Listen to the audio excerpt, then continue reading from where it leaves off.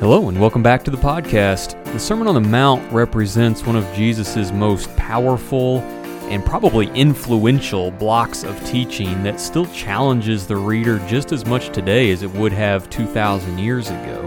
So we're going to take the next several weeks to methodically unpack Jesus' teachings in Matthew 5, 6, and 7, and we'd like to invite you to join us on that journey.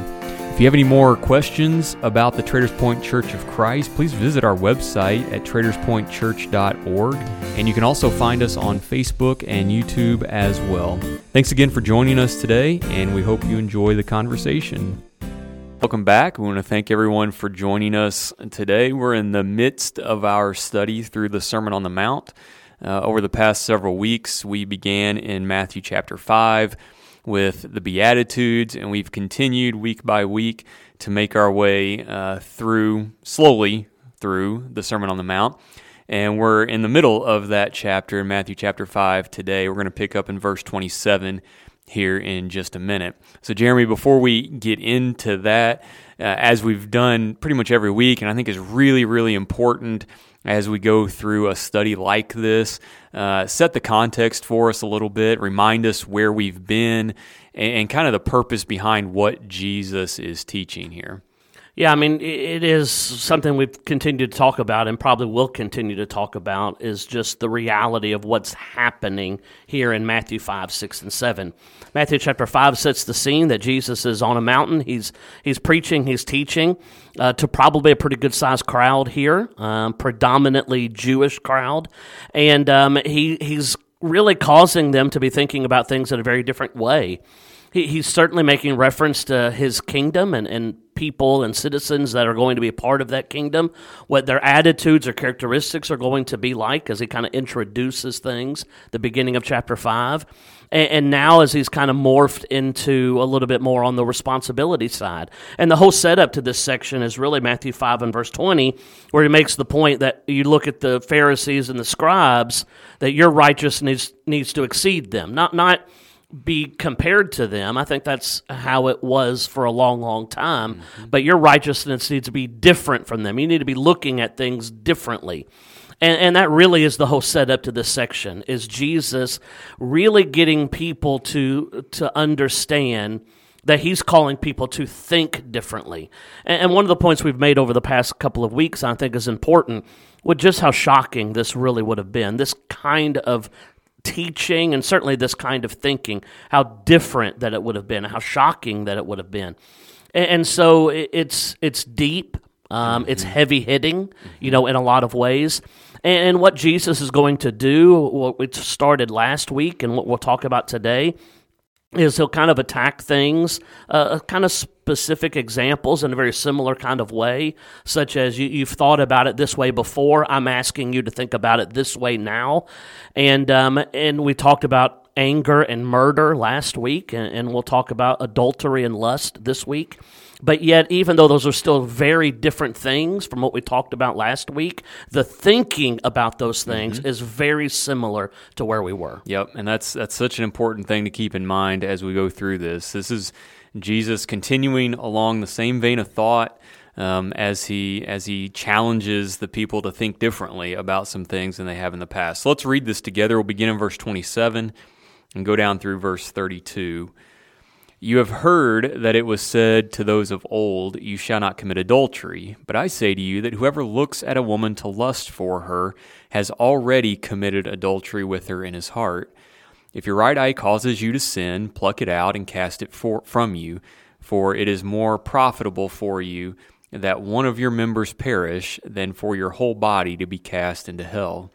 And if your right hand causes you to sin, cut it off and cast it from you, for it is more profitable for you that one of your members perish than for your whole body to be cast into hell. Furthermore, it has been said, whoever divorces his wife, let him give her a certificate of divorce. But I say to you that whoever divorces his wife for any reason except sexual immorality causes her to commit adultery, and whoever marries a woman who is divorced commits adultery. So Jesus has shifted his focus, again, just kind of continuing in the same vein of thought from this comparison that he makes earlier with murder and anger, now to adultery and lust and some principles about marriage. But again, it's important to keep in mind, and we're just going to say it over and over and over again, that what Jesus is really asking us to do is to consider matters of the heart. And always to look back to what you read or what you referenced there in verse number 20 at the outset of this conversation, that Jesus is holding us to a higher standard. The Pharisees and the scribe aren't your standard for righteousness. What you've seen in the past, it's not your standard for righteousness. I am holding you to a higher standard. And so he's continuing to ask us to think about that and to look inward into regards to matters of the heart, and now focusing our attention on this marriage, adultery, lust, those matters to, again, help us think more deeply about our heart. Yeah, I mean, just like what we talked about last week, I mean, Jesus, no one would say that murder and anger are the exact same thing. Jesus wasn't saying that. But yet when he tackles one of those two things, he's tackling the heart, which is anger, right? And so we've got to carry that over in a very similar way to this passage. Jesus is not saying that adultery and lust are the exact same thing. They are different things. One is a matter of the heart, and that's the one that Jesus tackles. And, I was looking at this earlier. He does so really in a very similar way, different words, different analogies even, but a very similar way to what he had just done with anger and murder, where he paints the picture that, listen, you shouldn't murder, but don't be angry with your brother either, and then he gives that analogy of how serious that is. If you've even got a gift that you're laying at the altar and you've got an issue with your brother, just leave it there and go take care of that. That lets us know how serious it is. And he really does the exact same thing here. Different analogy, where he talks about lust and he makes the point that it's a heart issue, but a serious heart issue. How serious? Well, if your eye is causing you pluck that thing out. And so now you have these analogies that there is some urgency to deal with these kinds of things. And you're right, it is so different in the way to think that way in comparison to the way that they were currently thinking, and I think in the way that we even currently like to think. I think you're 100% right. And, to further that point, I used the term last week, legislatively speaking, in regards to some of these things. And I think when you go back to anger and murder, legislatively or legally, there are differences there. But the level of seriousness is equal in regards to the fact that both of these things can condemn you. Both of these things can destroy your relationship not only physically with your brother, but with your Lord, and can keep you out of heaven, keep you out of relationship with Him. So they are both on a level playing field in regards to the seriousness as it pertains to our spiritual relationship with Christ. And I think the same is being pointed out here. Legislatively or legally, lust and adultery are very different things, in the same way that legislative and legally, anger and murder are very different things. However, both of these things can condemn you. Both of these things can destroy the relationship that you have with your spouse and with your Lord. And so, spiritually speaking, Jesus is placing them in the perspective of both of these things can keep you out of heaven because both of these things are sinful. Therefore, they should both be regarded with extreme caution and very, very serious. And so again, the point Jesus is making here is look inward, right? What is it about these things that are going to keep you from having the relationship with Christ that He wants you to be able to have? Well, both of these things are sinful, and both of these things can destroy that relationship. And therefore, I have to think about both of them being very, very serious, on the utmost level of seriousness. So much so that just like when we talked about last week with anger, if I sense anger in me towards my brother, I stop what I'm doing and I go take care of it right in that moment. In regards to lust, if I am lusting after someone, I stop what I'm doing right there and I take care of that issue right in that moment because it is so serious that it demands that I do that. And that's the standard of righteousness that we've been talking about that Jesus now is asking us to hold ourselves to. Yeah, and it really comes with a depth of it, and that is what is different. I think that's the different part, in a lot of ways, that people are thinking about it in a very different kind of way. that, it's easy to say, well, anger, is that really that big of a deal? Or lust, is that really that big of a deal? Well, Jesus is making the point that it is a big deal. Yeah. And it is a big deal, not because it's equating to murder. Those are very different things, both sinful. I think you made that point 100%. Right on. But the key component is Jesus is saying, listen, God is interested in the heart. So if there is a heart problem, anger, lust, if there's a heart problem, that's as much of a problem as murder or adultery. And it's something that you've got to be taken care of. And again, Jesus is saying, if you can make sure your heart is where it needs to be, then your life will showcase righteousness and good things. And that is a point he'll continue to make in this particular sermon, and really a point that he'll continue to make throughout the entirety of the gospel message. Each and every one of the gospels has Jesus teaching on that subject, that if you make sure your heart is where it needs to be, your life is going to be where it needs to be. I think we do Jesus an injustice if we look into the Sermon on the Mount and some of these specific teachings, and we start to get into arguments about, well, is lust equal to adultery? Are they one and the same? Is that what Jesus is really trying to say here? We're doing Christ an injustice.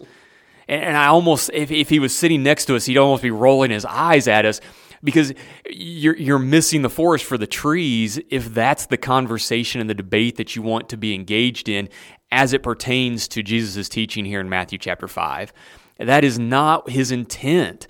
He is asking us to look inward and think about matters of the heart. And I know it sounds like a broken record as we say that over and over again, but that's how important it is that we understand this. This is difficult teaching for the Jews. We've made that point time and time again, but it's difficult teaching for us as well because it challenges us to think differently about the relationships that we have with one another, certainly, but it also challenges us to think differently about the feelings and the thoughts that never make it out for others to see, but the feelings and the thoughts that we have inside of us that only I'm aware of. It challenges me to think differently about how I view those feelings and thoughts. Just because I don't express them, that doesn't mean they aren't sinful. Just because I don't express them doesn't mean that they don't do any damage to my relationship with God. In fact, I think the point Jesus is making here is the exact opposite of that is true. Those feelings that you may feel on the inside, those can and do impact my relationship with God in a negative way.